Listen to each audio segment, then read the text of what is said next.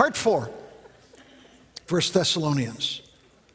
We move into this part of our study that deals with practical instruction for new believers in Christ.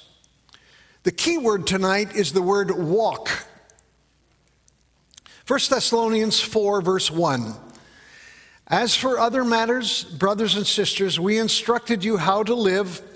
If you have the King James Version, it says how to walk in order to please God, as in fact you are living. Now we ask you and urge you in the Lord Jesus to do this more and more.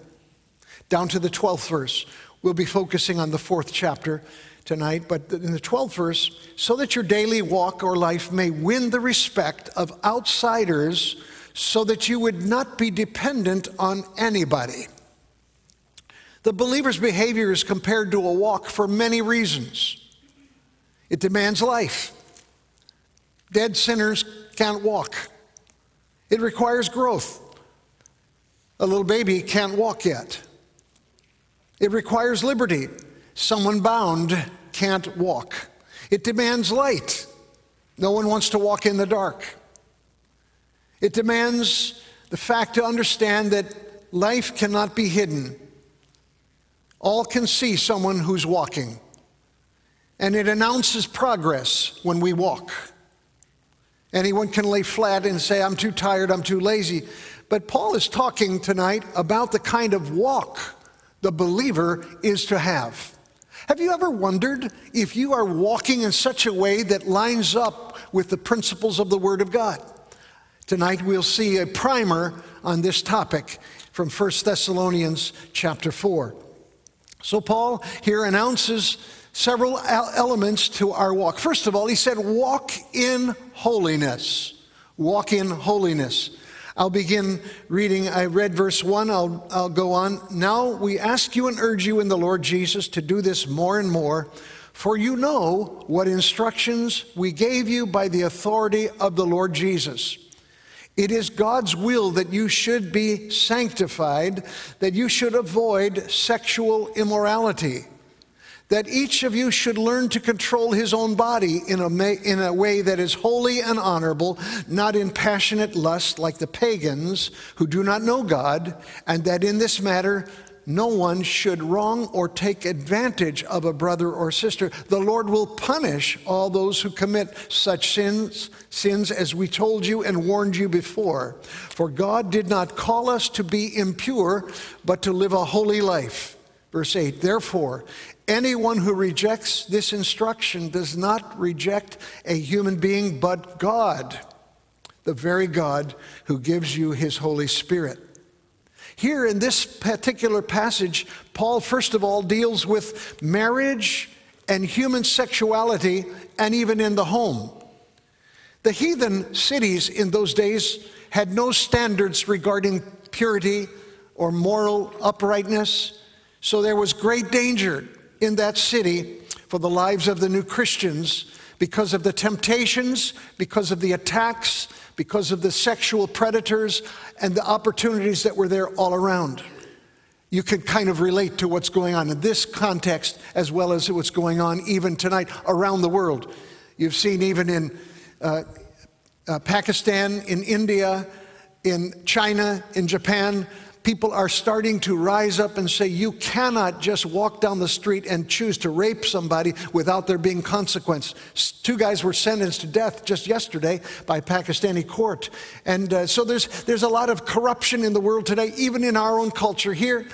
And the general atmosphere in these nations' homes prior to the entrance of the gospel was lust and selfishness. And so Paul is reminding everyone that the Christ followers' first responsibility is to build a Christ-centered atmosphere in their heart, in their home, so that will end up glorifying God. So Paul exhorts them to please God and not themselves or their own inclinations or their own lust and so forth. So I want to remind you tonight as we begin that God's will for their lives was that they would be sanctified.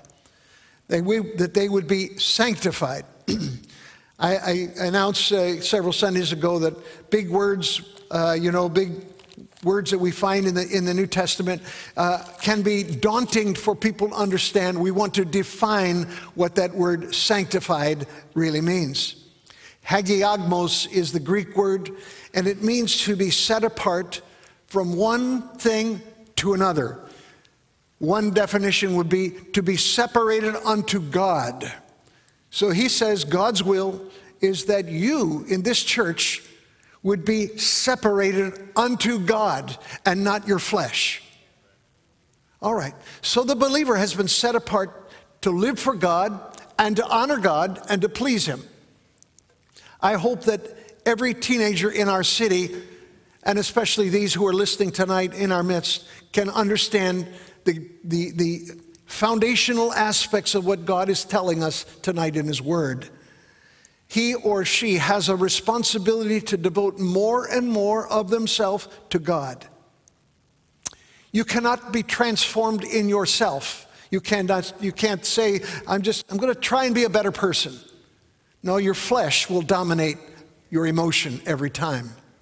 But notice, it's our responsibility to please the Lord, he said. And you ask, well, how can you do that in a world filled with images every day, all in front of us? Pornography at an all-time high. The average age now is something like 8 or 9 years old. When the first shot, somebody just innocently looking at a little video thing, all of a sudden somebody sees something they shouldn't see. And you go, what was that? And I want to remind you that the Holy Spirit is the agent of sanctification. He is the one who causes our heart to say, yes, I want to please you. And then He gives us the strength to do what is right. Amen. Now, we know that nothing will defile the body and the spirit more than sexual sin. So Paul's exhortation is not just solely for the church at Thessalonica that we've been studying. He also gave the same admonition to the church at Corinth, which I will highlight briefly with you. 1 Corinthians 6, verse 13. You say, he's writing to believers now, food for the stomach and the stomach for food, and God will destroy them both. The body, however, is not meant for sexual immorality, but for the Lord, and the Lord for the body. By His power, God raised the Lord from the dead, and He will raise us also. Do you not know that your bodies are members of Christ Himself? Shall I then take the members of Christ and unite them with a prostitute? Now, I apologize for the frankness of Paul's letter, but we have to understand this. To desecrate what God has made holy is wrong living, and he reminds us of the cross of Christ. Otherwise, if we live in a carnal way and manner and just give in to every temptation and so forth and defile ourselves, we have negated the value and the power of the cross. Shall I take the members of Christ and unite them with a prostitute? What is he talking about? Then he explains, do you not know that he who unites himself with a prostitute is one with her in body? He's using the concept of a prostitute as we understand what happens with that. But he's informing us that when two people unmarried come together sexually in a manner like this, they become one with each other, God's telling us. It's not appropriate. He's denouncing it. He's declaring it right now. The two, he says, become one flesh. But whoever is united with the Lord is one with Him in spirit. And we see the difference. God has called forth, it's His idea, sex is God's idea, and what a wonderful God we serve. But He tells us that it's proper in the context of marriage, one man, one woman together. Praise God. Our culture's got a little twisted idea of what this means. But let's come back to the Word of God. He tells us in the 18th verse, flee from sexual immorality. All other sins a person commits are outside the body. But whoever sins sexually sins against their own body. If you examine what he's talking about here, it's very plain. The Greek language makes it clear that people that sin, that you lie to somebody, you steal from somebody, that's a sin in a different category. But if it's a sexual sin, it's of a different category. He announces it that they've sinned against their own body. Sexual sin, then, is worse than other sins according to this particular passage. Why is that? Scholars have studied this passage and have come to conclusion that the reason that it's that way is because the brain, like a computer, remembers what it sees. It remembers. And because those pictures in the mind, in the memory, are designed to be enjoyed under the canopy of God's favor between a man and woman in holy marriage, if it's done in some other manner, you've sinned against your own body, because you'll be hampered by the pictures that you see in your mind of what you saw and what you experienced. Do you not know, then he says, he brings us back to the truth, do you not know that your body is the temple of the Holy Spirit, who is in you, whom you have received from God? You are not your own. You were bought at a price. Then what does he say? Therefore, in other words, and what is that therefore? He's giving us the explanation. Honor God with your bodies. So, in conclusion, when the Christian violates God's principles that are declared here in the Word, he sins against God himself and others. You go, man, that's pretty serious. Yes, but you know, God can forgive a person for making mistakes like this. God can adjust, he can heal us, he can redeem us, and no matter the vilest offender who truly believes, that moment from Jesus, a pardon receives. 1 Thessalonians 4:4, each of us should learn to control your own body in a way that is holy and honorable. Wow. God's word comes straight down. There's no smoke and say, well, I didn't know what he really meant. You see what he says, and it's plain. So to ignore God's warning against sexual sin grieves the Holy Spirit. All right. So he's calling us to walk in holiness. The second thing he calls us to do is walk in love.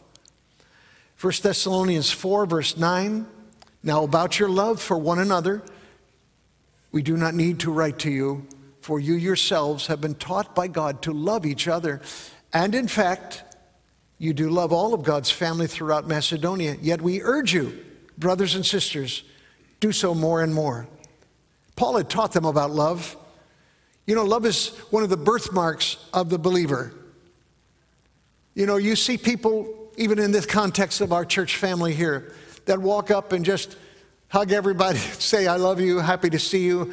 And it's unconditional, glorious love to be loved like that in a family like this. And it's a marvelous thing to know that people love you in this church. And we're demonstrating to one another that we believe what God said about this topic. In 1 John, let me illustrate 1 John 3:14. Now we know that we have passed from death to life because we love each other. Anyone who does not love remains in death. Well, this guy stole my boyfriend. This one got the job and I didn't. I hate her. I hate them, whatever. Well, we know that we've passed from death. That's the spirit of death. When you hate somebody, we've passed from death to life. Why? Because we love each other. 1 Peter 1:22. Now that you have purified yourself by obeying the truth, since you have sincere love for each other, love one another deeply from the heart. 1 John chapter 4, verse 9 through 12. I'm trying to explain what real love looks like. This is how God showed his love among us. He sent his one and only Son into the world that we might live through him. This is love. This is love. Not that we loved God, but that he loved us and sent his Son as the atoning sacrifice for our sin.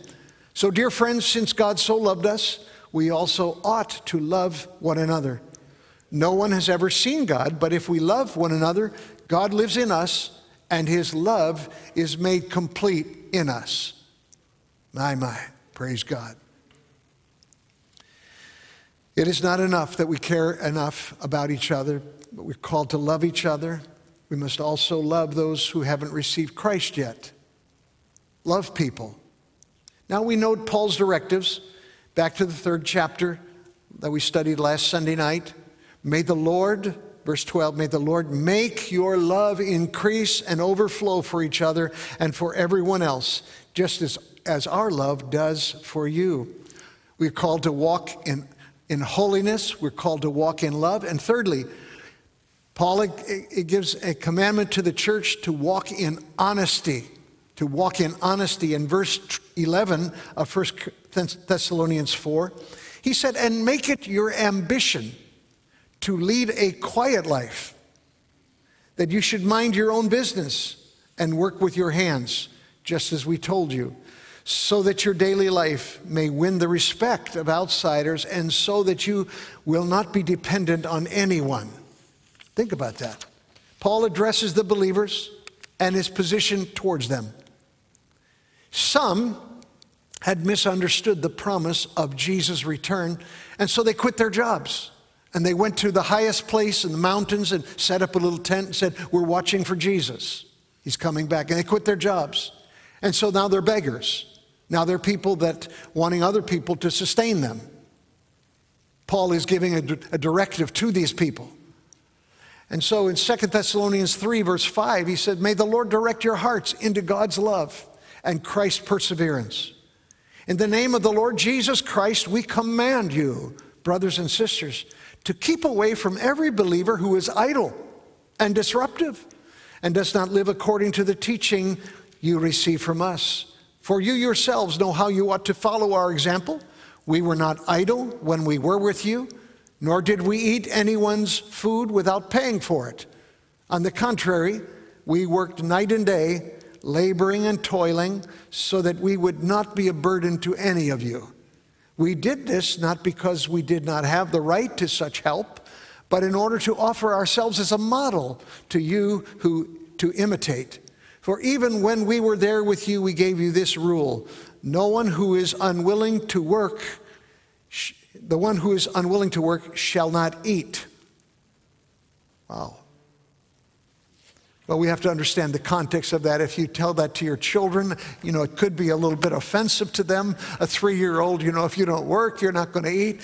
If you say it to a retiree that has worked and now is eligible for, all of the benefits and so forth, it's a little difficult to do. So we have to be careful that we understand the context here. But he gives us a continuing words there in verse 11. We hear that some among you are idle and disruptive. They are not busy. They are busybodies. Amen. And such people we command and urge in the Lord Jesus to settle down and earn the food they eat. As for you, brothers and sisters, never tire of doing what is good. Take special note of anyone who does not obey our instruction in this letter. Paul was some kind of a man, wasn't he? He's like a sheriff in town. Go ahead and make my day. Well, anyway, do not associate them in order that they may feel ashamed, yet do not regard them as an enemy, but warn them as you would a fellow believer. Notice he tells people to study to be quiet. Now, what does that mean? It means to be ambitious, to be quite free from worry and fretting. That's what, quiet doesn't mean, honey, I'm doing with the word, don't bother me now. I'm not talking about that. It's terrible when Christians become busybodies and need to know everyone's business. Someone said to me a couple of weeks ago, are you ill? I go, excuse me?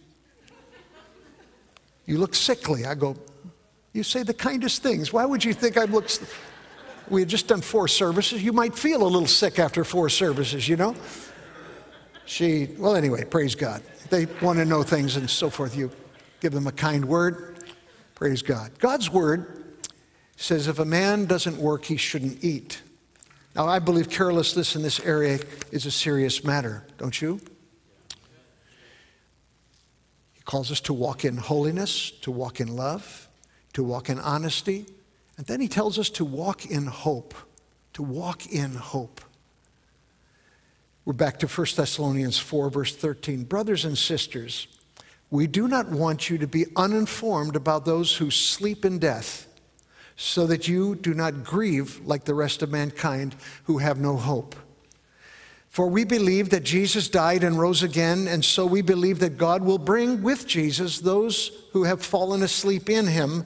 According to the Lord's word, we tell you that we who are still alive, who are left until the coming of the Lord, will certainly not precede those who have fallen asleep. For the Lord himself will come down from heaven with a loud command and with the voice of the archangel and with the trumpet call of God, and the dead in Christ will rise first. And after that, we who are still alive and are left will be caught up together with them in the clouds to meet the Lord in the air. And so we will be with the Lord forever. I love this last exhortation, verse 18. Therefore, encourage one another with these words. This is a classic passage on the rapture of the church. You go, well, Pastor, I don't see the word rapture in the New Testament, and you won't find it there. But you will find in several cases God's declaration that his followers will be caught up. And so we'll dive into this for a moment. Many had become filled with sorrow because they were wondering if their departed loved ones who had now been buried would be left behind at the return of Christ. They were uninformed. They had gone to their own conclusions on this matter. So Paul informs them this glorious truth that the dead in Christ, those who have accepted Christ as their sole reason for being accepted into heaven, will be raised first. Then all the blood-washed saints will be gathered to meet Christ in the air. Can you imagine how this is going to be? Dead bodies popping out of graves all over the world. Dead bodies coming out of the sea. Dead bodies whose ashes were sprinkled in over mountains and so forth. My Lord, they're going to fly out of those places first after the trumpet sounds. And then we who are still alive and remain will be caught up together with them in the clouds to meet the Lord in the air. Praise God.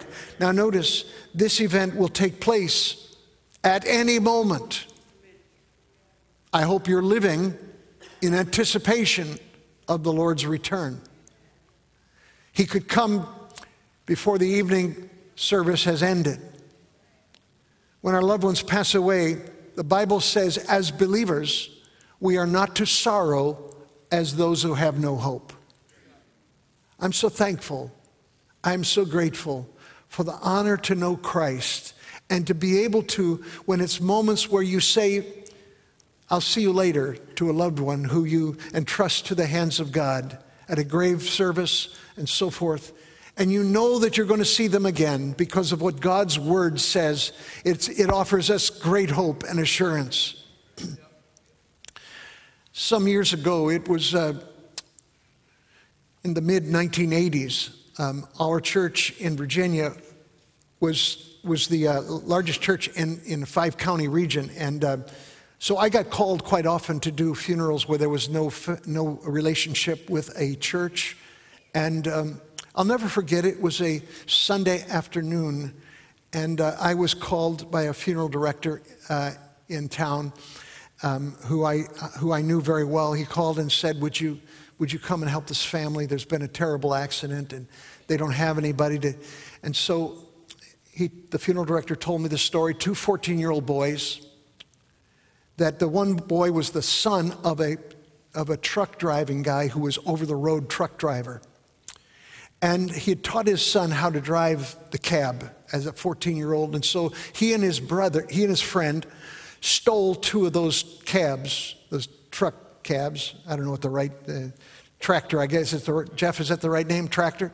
All right, so they were going from Virginia up to Delaware, and they were playing leapfrog along the highway. One would go faster than the other and cut him off, and then the next one would come and leapfrog him, and that's how it went. Until one of them cut the other one off too short, and the tractor tumbled and so forth, and the kid was killed instantly. So I got there just maybe 15 minutes before the service in the funeral home, and the funeral director rushed to the car and said, please come in quickly. And I came into the funeral home, and there was this mother The casket of this 14-year-old boy was laid out in the center of the room, and this mother was on top of the casket, cross-legged, laying on top of her 14-year-old son, and she had him around the neck and was calling him, "Come back, come back, come back." And the kid had long, really beautiful blonde hair and long hair. It was shaking like the hair. I'll never forget the picture of that. "Come back, come back." And it was the most hopeless moment I can remember in my pastoral journey. Going then to the cemetery, and I think it was 6 or 8 inches of snow, and it was cold and nasty, and the family was trying to keep from jumping into the hole in the ground and so forth. No hope, no assurance. He said, "Don't grieve like those who have no hope." There was no hope for them. We who follow Jesus, who've received Christ as our Savior, have a living hope in Jesus. Are you thankful for that tonight? 1 Peter 1:3, "Praise be to the God and Father of our Lord Jesus Christ. In His great mercy, He has given us," past tense, "He has given us new birth into a living hope through the resurrection of Jesus from the dead." So in times of sorrow, the comfort the believer knows is widespread. Let me highlight several of them. First of all, the comfort that death for the believer is sleep. Sometimes after the first service, I look around and in our morning service, and some are, I wonder if they've gone to be with the Lord or if they're just resting, and gently say, "Hello, it's time to go." And I'm always happy when they wake up, praise God. Sometimes the services we conduct have a positive effect on people. They can rest for a little bit, amen. Now notice, he said those that sleep in Jesus. In verse 13, he said those that sleep in death or sleep in Jesus. You know what it literally means? If you examine the original language, it means to be put to sleep through Jesus. So at the person's death, the spirit of man goes immediately to be with the Lord. I'm so thankful for that. Are you? You don't have to wait around. When you love Jesus, you're gone. To be absent from the body is to be present with the Lord. And so then he reminds us in Philippians chapter 1, Paul said a little more amplification on this topic. "I eagerly expect and hope that I will in no way be ashamed, but will have sufficient courage, so that now as always Christ will be exalted in my body, whether by my death or by my life. For me to live is Christ and to die is gain. If I am to go on living in the body, this will mean fruitful labor for me. Yet what shall I choose? I do not know," Paul said.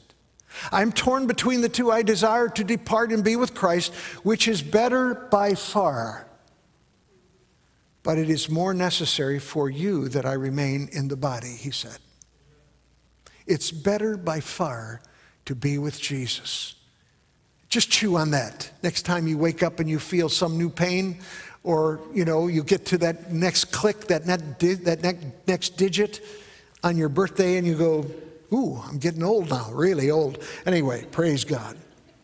Did you know what the word cemetery means? Why don't you define it sometime and Google it? It means a sleeping place. Now, it's a place where those that have passed, their remains are placed in the ground. But can you imagine those who have rejected Christ or never heard about him? There's no hope for them because they've already faced judgment that fast. Paul said in 2 Corinthians 5:6, "Therefore we are always confident and know that as long as we are home in the body, we are away from the Lord. For we live by faith and not by sight. We are confident, I say, and would prefer to be away from the body and at home with the Lord." At times of human loss, in addition, the comfort we have is of heavenly reunion heavenly reunion. Now, the hardest thing that we will experience in life is separation from our loved ones when they go to be with the Lord. But when Christ comes back, we will be together with the Lord forever. 1 Thessalonians 4:17. After that, we who are still alive and are left will be caught up together with them in the clouds to meet the Lord in the air, and so we will be with the Lord forever. The living saint will not precede those who have died. It's like, if you go to a senior rest home and watch the seniors, they get to when it's breakfast time. Bonnie and I have had some personal experience in this, not because we are in a senior home, you understand. Some of you have wondered. But we used to go visit my mother in a fabulous place that she lived in Chicago, and she would plead with us to spend the night with her in that place, and we reluctantly did. And anyway, happy to be with Mom, but in a one-bedroom apartment. Anyway, you understand how it can be with your mother and so forth. Anyway, breakfast time comes, and everyone's standing there with a walker and a tray on top. And where do they go first when they open the doors for the breakfast? Where? To the prunes. You're right. Exactly. Everyone fights for the prunes first. Praise God. So when you get to, don't you have a lot to look forward to? Praise God. Prunes. And they will run you down, those people. They are really serious about getting there to the prunes. How did we get into this? Would you please help me? Oh, I know. The living saints will not precede those who have died. The honor of those who've gone before us, that God will afford them. They're not going to be last in line. They're going to be first in line. That's my point. Sorry about the rabbit trail. Anyway. And then we understand, finally, the comfort of eternal blessing. The comfort of eternal blessing. Paul concludes, he says, we will be forever with the Lord. Forever with the Lord. He tells us we will have a new body. Now think about that. You're going to be known up there like you were known here, but you'll have a new body. That's quite a mystery, isn't it? Let's see if we can explain a little bit. 1 John 3, what great love the Father has lavished on us, verse 1 tells us, that we should be called the children of God. And that is what we are. And the reason the world does not know us is that it did not know him. Dear friends, now are we the children of God, and what we will be has not yet been made known. But we know that when Christ appears, we shall be like him, for we shall see him as he is. And all who have this hope in him purify themselves just as he is pure. You're going to have a resurrection body that will not know tiredness, fatigue, emotional blahs, physical pain and struggles. Arthur's not welcome in heaven. You understand that? And the other itises, they can't come either. Philippians chapter 3 and verse 20, Paul says, for our citizenship is in heaven, and we eagerly await a Savior from there, the Lord Jesus Christ, who by the power that enables him to bring everything under his control will transform our lowly bodies so that they will be like his glorious body.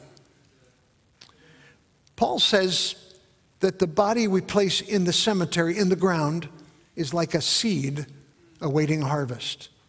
Well, the body will turn to dust eventually. God said, ashes to ashes, dust to dust. However, the resurrection body has identity with the body that was buried. Seeds planted in the ground, an apple seed was going to bring forth apples, an apple tree in time, peach accordingly. And they will reflect the specific qualities of that plant. So please note Paul's words here in the 17th verse. After that, we who are still alive and will be left will be caught up together with them in the clouds to meet the Lord in the air, and so we will be with the Lord forever. That phrase, caught up, is a statement full of meaning. To be caught up, here's 5 definitions. To catch away speedily. There'll be no warning.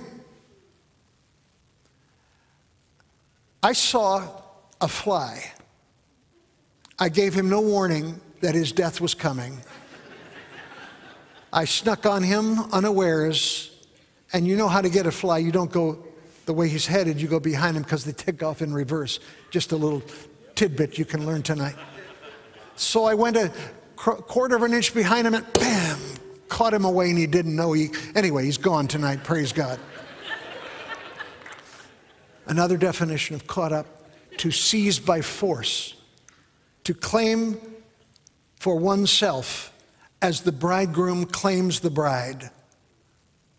Another definition is to move to a new place or to rescue from danger. I want to remind you, brothers and sisters, that the church is the restraining force on this world tonight. 2 Thessalonians, I won't get into it tonight, but you could read it. It tells us that when that which restrains has been removed, the devil will know his time has come. You think it's bad tonight? Wait till that moment. We're not going to be here, thank God, but the devil's work will go into a whole nother level. But we understand that until then, the church of Jesus, through the power of the Holy Spirit, is restraining the work of darkness. Now notice, sometimes people say, well, Pastor, is there a verse that you could help us with? Are we going through the tribulation? I'm not going to go into a discussion about that, but let me just give you this verse from 1 Thessalonians 5. For God did not appoint us to suffer wrath, but to receive salvation through our Lord Jesus Christ. Amen. 1 Thessalonians 1:10, to wait for his Son from heaven, whom he has raised from the dead, Jesus who rescues us from the coming wrath. Jesus rescues me and you from the coming wrath. I'm not worried about tomorrow. I hope you're not. I just want to be ready to meet Jesus because he's coming. And when he comes, I want to be able to say there's nothing between me and you.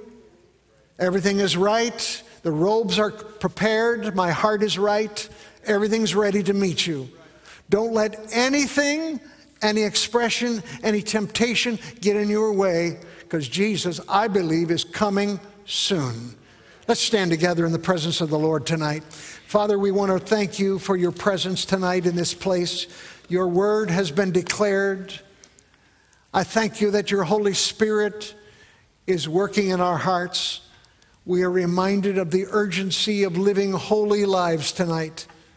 I pray, Lord Jesus, for anyone in this audience who is battling the tempter's plans and sexual temptation. In the mighty name of Jesus, send a barrier up in their heart, in their mind, in their spirit against him.